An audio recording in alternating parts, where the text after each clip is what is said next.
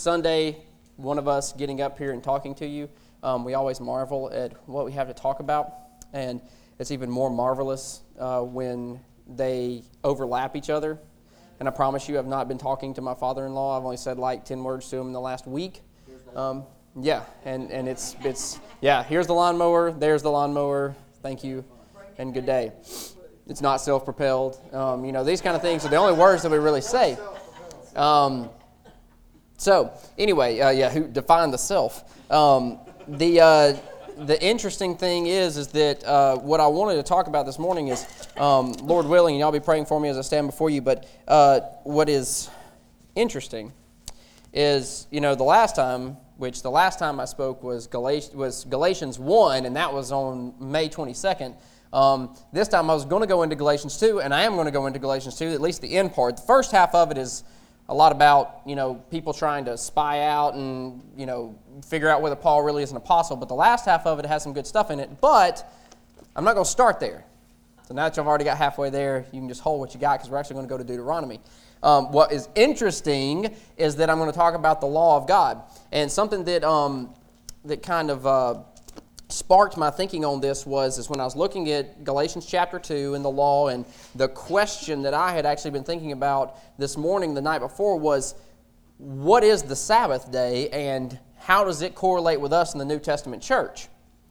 All right, because Sunday's not the Sabbath day. Saturday's the Sabbath day.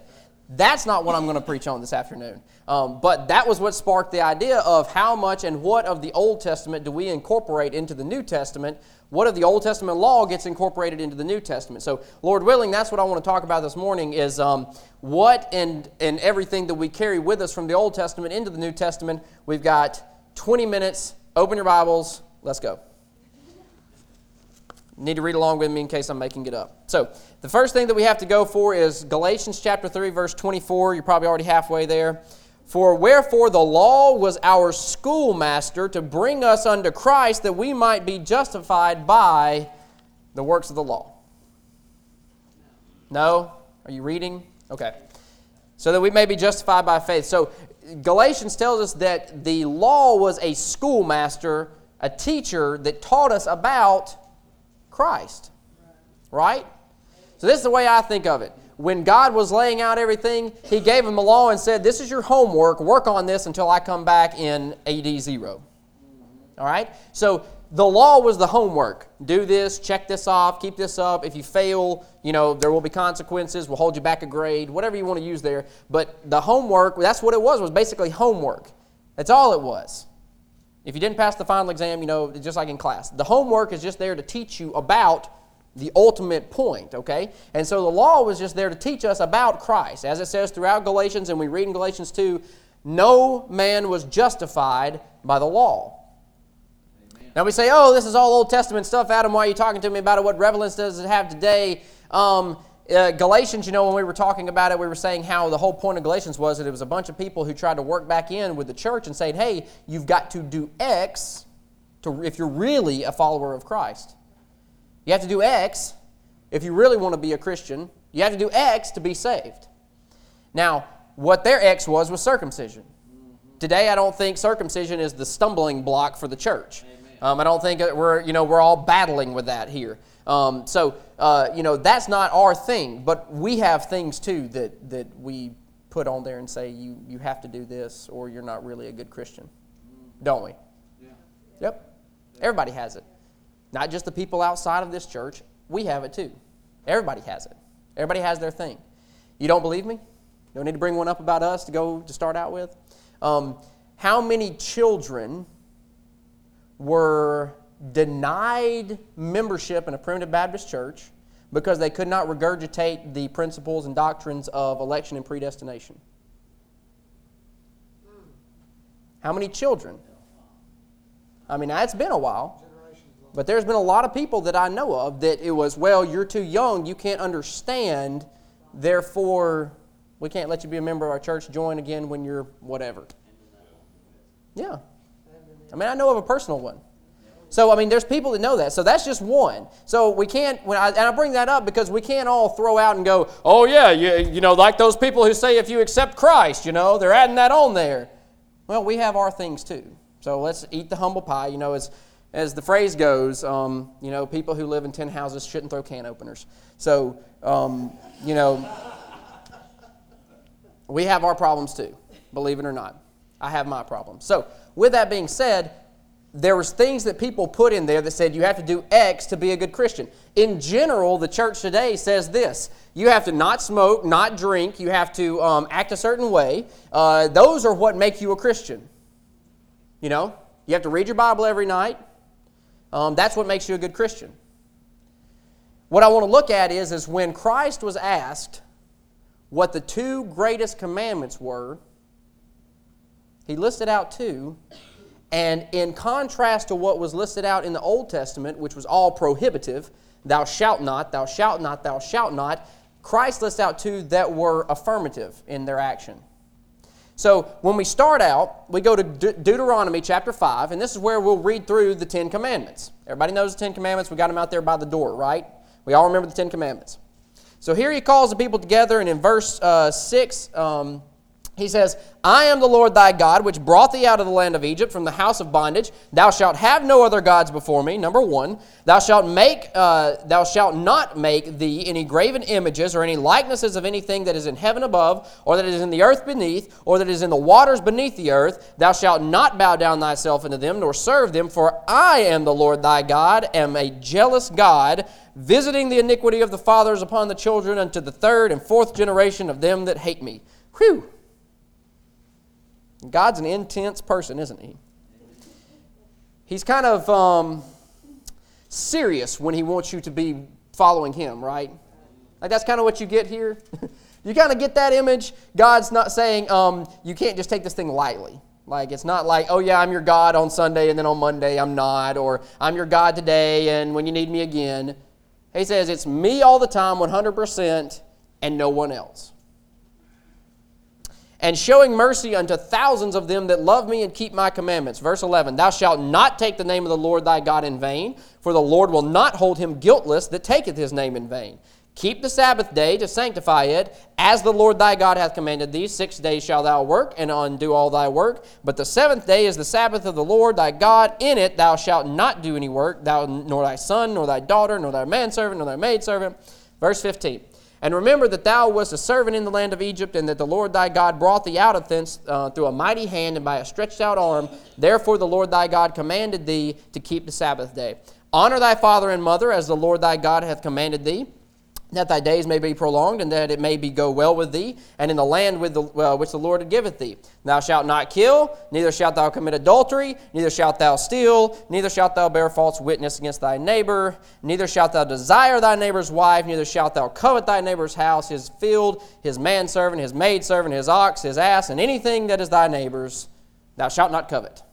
All right, so we list them all out. Now, when we flip over to Matthew chapter 22, the question, Matthew 22 in verse 36, the question is proposed out of the commandments that God has given, and there's more commandments than that, but the 10 commandments are the ones we typically associate with, and they're the ones that we usually put on there and say that that's what you have to do to be a good Christian. Well, you can't be a murderer and be a good Christian. Well, you can't commit adultery and be a good Christian. You can't covet and be a good Christian. Thou shalt not lie. If you told a lie, you're not a good Christian. You know, all these things that we tag on there, that's what makes you a good Christian. All right? So Christ here says, one of the Pharisees trying to jab at him and catch him in something says, Master, which is the greatest commandment in the law? And Jesus said unto him, Thou shalt love the Lord thy God with all thy heart and with all thy soul and with all thy mind. This is the first and great commandment. And the second is like unto it, thou shalt love thy neighbor as thyself. On these two commandments hang all the prophets and the law. Those didn't come from the 10 commandments. Came outside of the 10 commandments. We're going to go look to where they're at, but it wasn't one of the 10 commandments. Jesus didn't say, and this is why, if you think about it, think about human nature and how we deal with it. Things. Typically, we want the commandment that's not the sin that we're committing. Right? Thou shalt not steal. That's the one that I'm really going to be firm on. You don't need to steal. Why? Because I don't steal. I just commit adultery. But I'm not going to bring up adultery. Let's not talk about adultery. Let's not talk about that commandment because that's the sin that I'm actually guilty of. I'm going to stand over here and say, you people who steal, you're all going to hell, and you're worthless, and you're sinners, and you need to repent. Or they'll go on the other side and they'll say, well, there's not adultery, or maybe they need to preach on adultery because that's not the sin that they feel like they can be given into. And they'll avoid that. And that's really what the Pharisees did. It was, give me that one that I can follow so that I can break all the rest of them, which was how the Pharisees thought. Because then when he says, love thy neighbor as thyself, oh yeah, but who's my neighbor? Like, I don't have to love everybody right. I just have to love those people who you say I have to justify my evil works. So there he says, what are the great commandments? And Christ says, I'll one-up you, I'll give you two of them. And guess what? These two are the rules of your life, and it'll encompass everything that the law ever taught because what did the law do? What did the law do? Pointed to Christ. What was the main reason Christ came down here? What was the main reason that God chose us? What was the reason behind it? Love. So what were the two great commandments God told us, summed up everything? Love God and love everybody else. Because that is what makes us a Christian. Amen. That is what makes us a child of God. That's what a child of God looks like. It's not someone who just has some moral superiority, because morality can be adopted by anyone. I can beat you enough to make you quit drinking and smoking. I can beat you enough to make you quit cussing. I can beat you and beat you and beat you and beat you until physically, mentally, and spiritually I have whipped you to death to where you'll obey me in whatever I tell you to do. Yeah. I'll beat you to death to do whatever. That's not what makes you a child of God. That's not what a child of God is summed up as. But yeah, I can beat you to death to do anything. So morality is not what makes you a Christian. And the thing is that, and I've heard this from another preacher, but it's a good idea. And when we really go down to it, God gives every preacher the idea. So it's not necessarily from that preacher. It's just He used him to say that.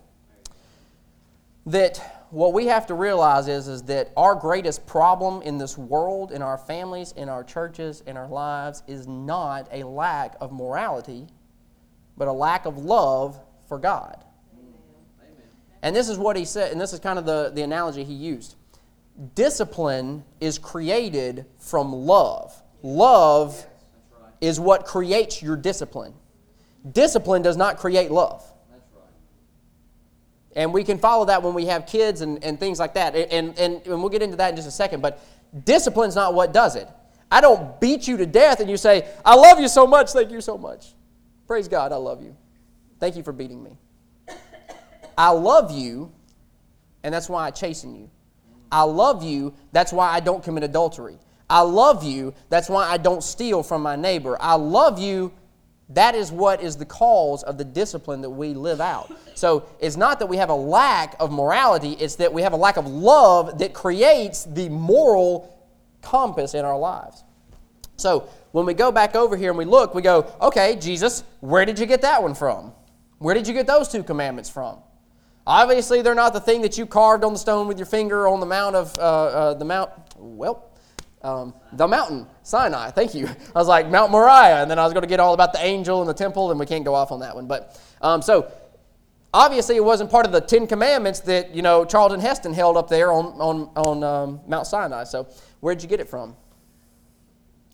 If we look over in Deuteronomy again, flip over just a little bit more. Deuteronomy chapter 6, and I'm going to read Deuteronomy chapter 6, and I want you to read it with me because the message he gives out here is so amazing. Okay, so we're going to read through Deuteronomy chapter 6. We're going to go through a lot of it, verse 5 to 25. But read with me, don't fall asleep. Read with me and look at this and get into the message that Moses is delivering, or that they're delivering here, because it echoes what we should be feeling. Okay, you ready? You ready? You ready? Everybody found Deuteronomy? Deuteronomy chapter 6. Verse 4, and this is a very common Hebrew phrase. Hear, O Israel, the Lord our God is one Lord. Very important in a time with polytheism.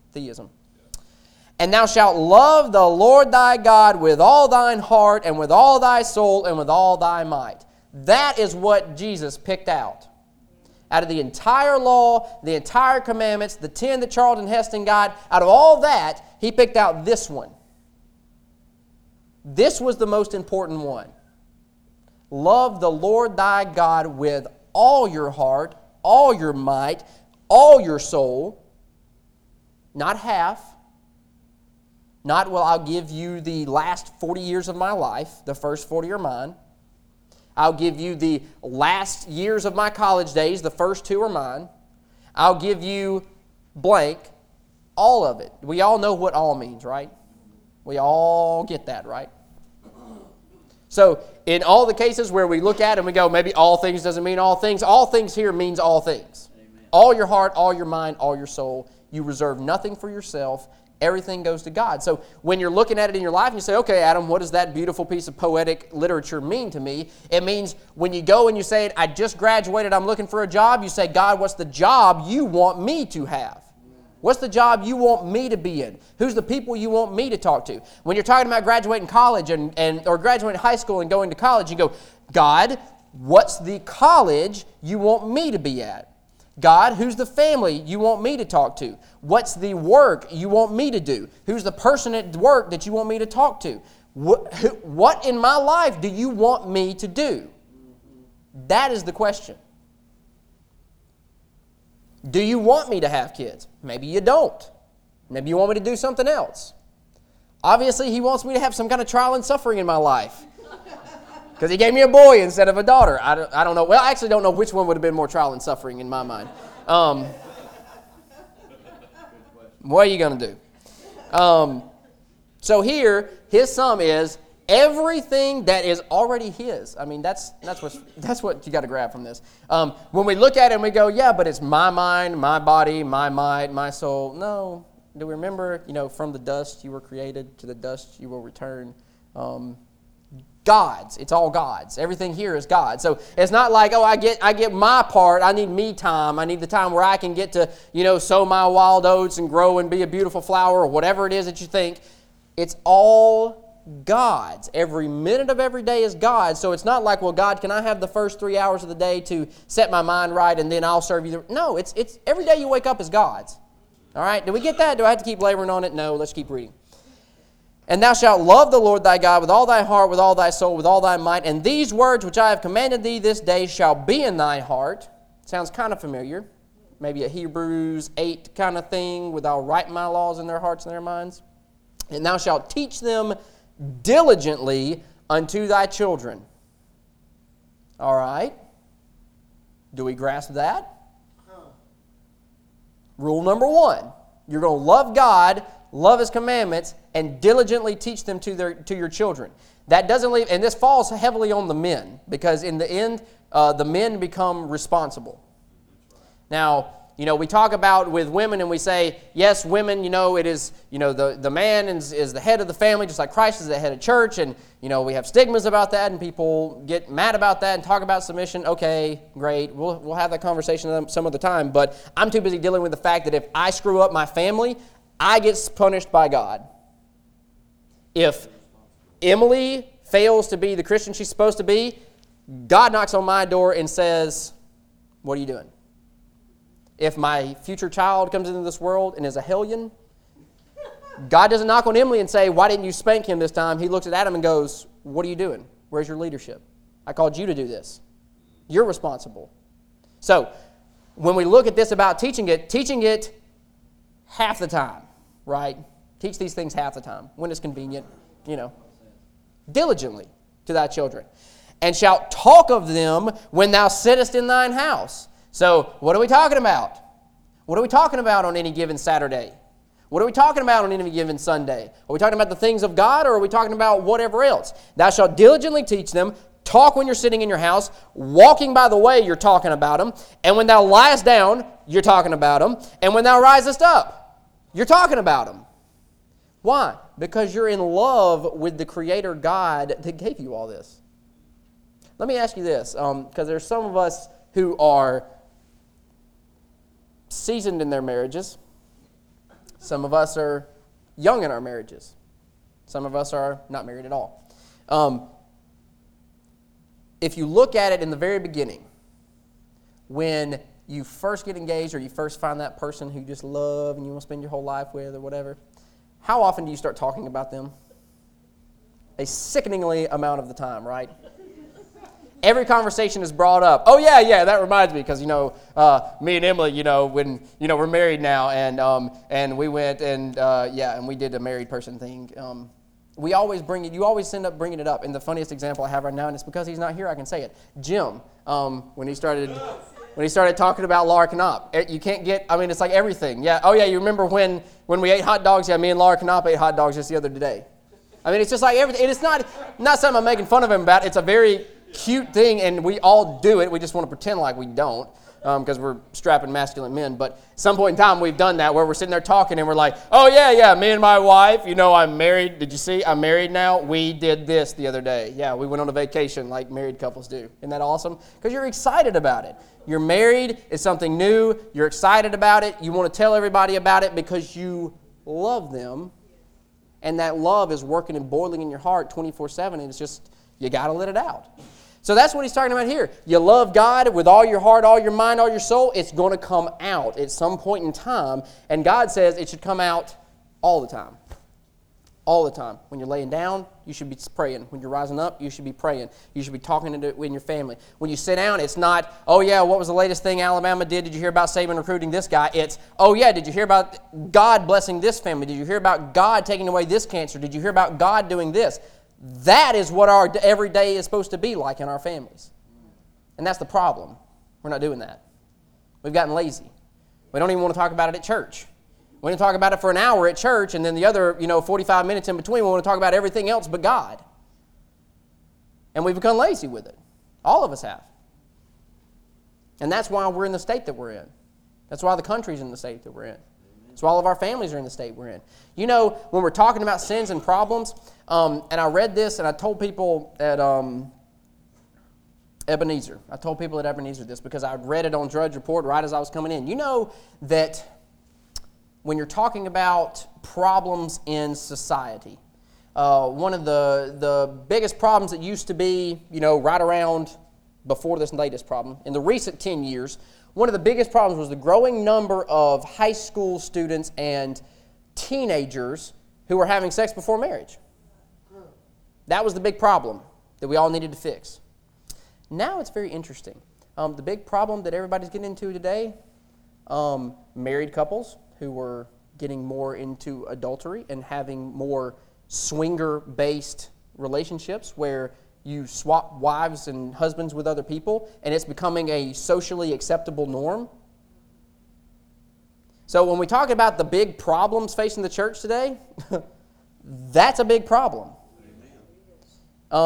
That's one of those things that, I don't know. It's like that's what all this ends up leading to. When we quit talking about God in our families and quit stressing the importance of the family thing centered around God, everything just starts disintegrating and falling apart. Way off subject, but still kind of on subject.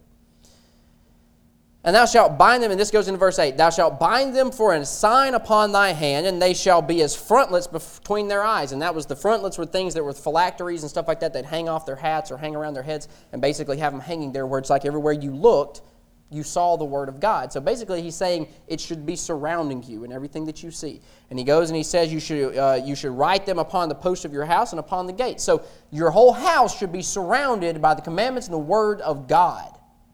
That's what your house should be on. It should be what you're looking at on a daily basis. It should be what your hands are touching. Everything should be centered around the Word of God. So how much of the Old Testament we're taking into the New Testament? A lot. A lot. Now, the law service, we're not taking into it, and we're not justifying ourselves by these works, but these works are the exhibition of the justification already done in us. Because God has loved us first and put it in our hearts, then we turn around and we love Him back, and in loving Him back, we act a certain way. Is that such a strange concept? No. I mean, when you love your parents, and your parents say, do this, you do that. When you love your wife and your wife says, hey, do you mind running to the store and buying me, I'm not going to get anything like that. You mind buying me some whatever peach ice cream because I'm having some kind of crazy craving at 3 o'clock in the morning or something like that? You get up and you do it because you love your wife, right? So the things that we do, this is not some foreign concept. When we love God like we should, we're doing the moral things, quote unquote, that we should be doing because they're the things that God says, hey, you need to be talking about my word in your house every day. Notice that's what he said.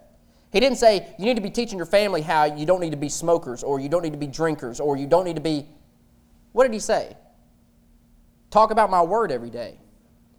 If I'm talking about the word every day, I'm not really dabbling in adultery. It's not going to happen. If I'm sitting over here talking with my family about the word of God and the beautiful marriage of Christ and the church, I'm not over here thinking about my other options. So that's how you correct the problem, whatever it is. You know, when we look at that, it's not the problem that is the problem, it's the source of the problem. The source of the problem is our love for God is lacking, and it opens up the doors to all these other things that we start trying to fall in love with. Whatever that is. Adultery, lust, stealing, lying, drugs, whatever it is you want to fall off into, it's because the love of God, it's not dominating your life like it should. And the next big question would be, well, then how do I get more of the love of God? We'll get into that in a minute. Let's get through the rest of this. Thou shalt write upon their hearts, and it shall be when the Lord thy God shall have brought thee out of the land and swear unto Isaac. Keep flipping. I'm trying to find the place that I want to get to. Here we go. Verse 20. Because this is the next big hit on this. And y'all can go back and read the filler between there that's elaborating on the subject. Verse 20 says, and when thy son asketh thee in time to come, saying, what mean the testimonies and the statutes and the judgments which the Lord our God hath commanded you? So when your kids 10 years from now come and go, Daddy, why do we go to church? Daddy, why do we serve God? Daddy, why do we have to, go to church on Wednesday nights instead of, going out and doing whatever else? Why do we not put baseball practice ahead of church? Why do we not put football games ahead of church? Why do we do all this, Daddy? Why do we do all this, Mommy? This is his response. Then thou shalt say unto thy son, we were Pharaoh's bondmen in Egypt, and the Lord brought us out of Egypt with a mighty hand, and the Lord showed us signs and wonders great and sore upon Egypt, upon Pharaoh, and upon all his household before our eyes. And he brought us out from thence, and that he might bring us in to give us the land which he sware unto our fathers.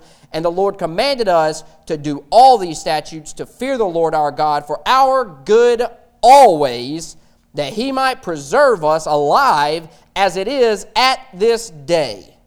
And it shall be our righteousness if we observe to do all these commandments before the Lord our God as he hath commanded us. You say, what's our story for that?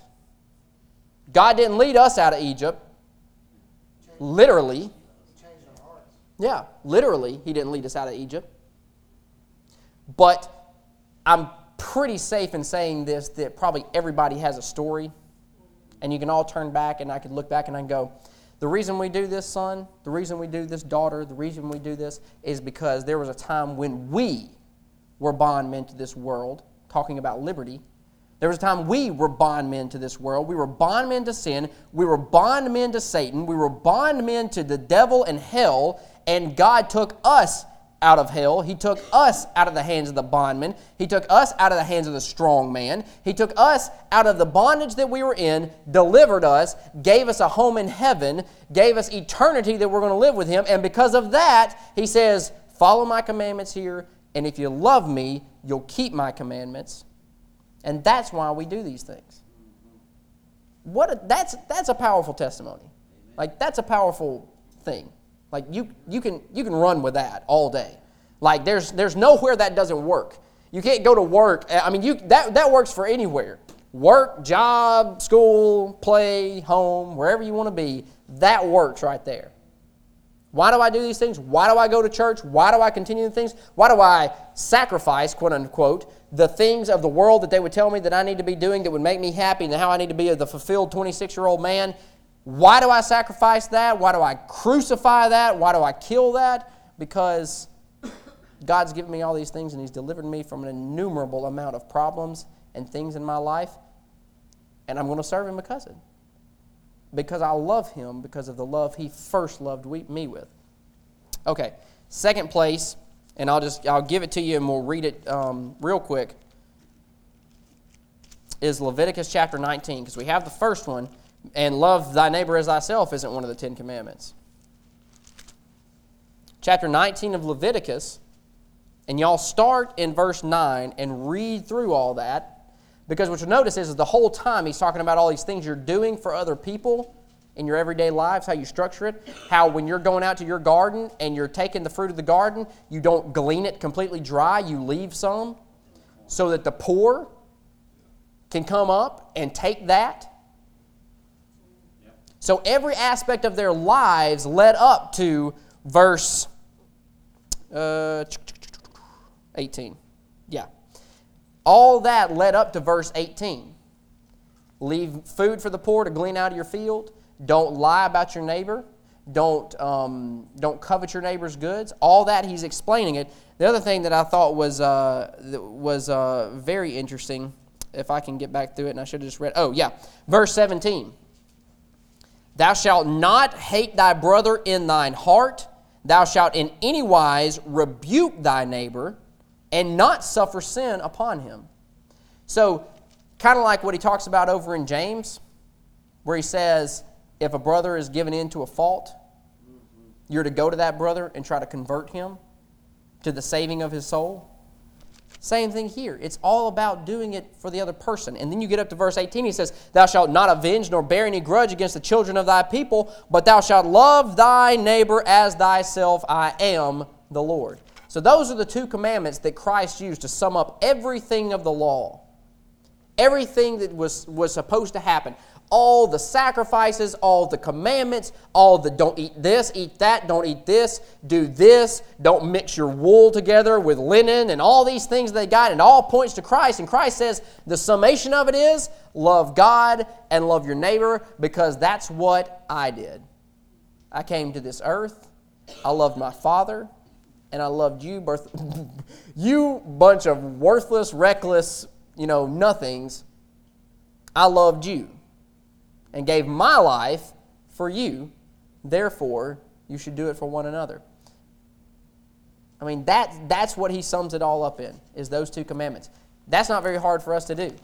Now, if I can close with one thing, to be kind of like, because the big question is, all right, Adam, so you've told me that basically the reason I'm stinking it up as being a Christian is because I don't love God enough. Well, how do I love God more? Because I said that to one person, and that was kind of the response. Not stinking it up, but they were just like, yeah, but people always say that, but they always say it like some erroneous thing, like you just have to love God more. Well, how do I love God more? All right, so, when God says in John, where he says, if you love me, you keep my commandments, the answer to the equation is not, oh, I just need to keep his commandments more, and that's how I love God more. The phrase there was, if you love me, you will keep my commandments. So the origin of your keeping the commandments was loving God, not the other way around. The origin of loving God does not come from keeping his commandments. You keep his commandments because you love him. So the answer to the equation is not, oh, well, I just have to keep the 10 commandments and then I'm good. That's not what makes you a good Christian. So what's the answer? Go over to 2 Thessalonians.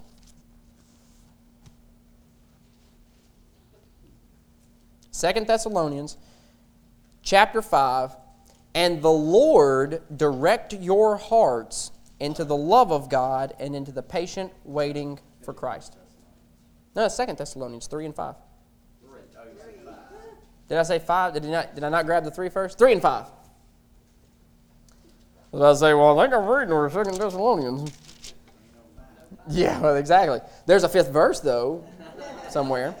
You got 3 options for it. 3rd chapter, 5th verse, 2 Thessalonians, page number 860 if you have my Bible.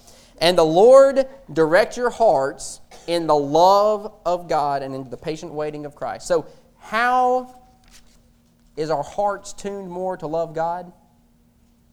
Remember when we talk about who does the work in your heart? Who changes your heart from a hard and stony heart to a heart of flesh? Who puts love in your heart? Who puts faith in your heart? Who puts long-suffering in your heart? Who does that? God. So if we're looking at our lives and going, you know what? I'm just failing at this thing. I'm not being who I'm supposed to be. I don't feel the drive. I don't feel the zeal for church. I don't feel the zeal for doing the things of God. Then you go back to God and say, God, I have messed up what you've given me. I have messed up my heart. This beautiful new heart you gave me, I've messed it up again. I've gotten calluses back on it. I've gotten dirt back on it. I've let the things of the world choke me out. I've let the riches choke me out. I've let the stress choke me out. And I'm back in this state.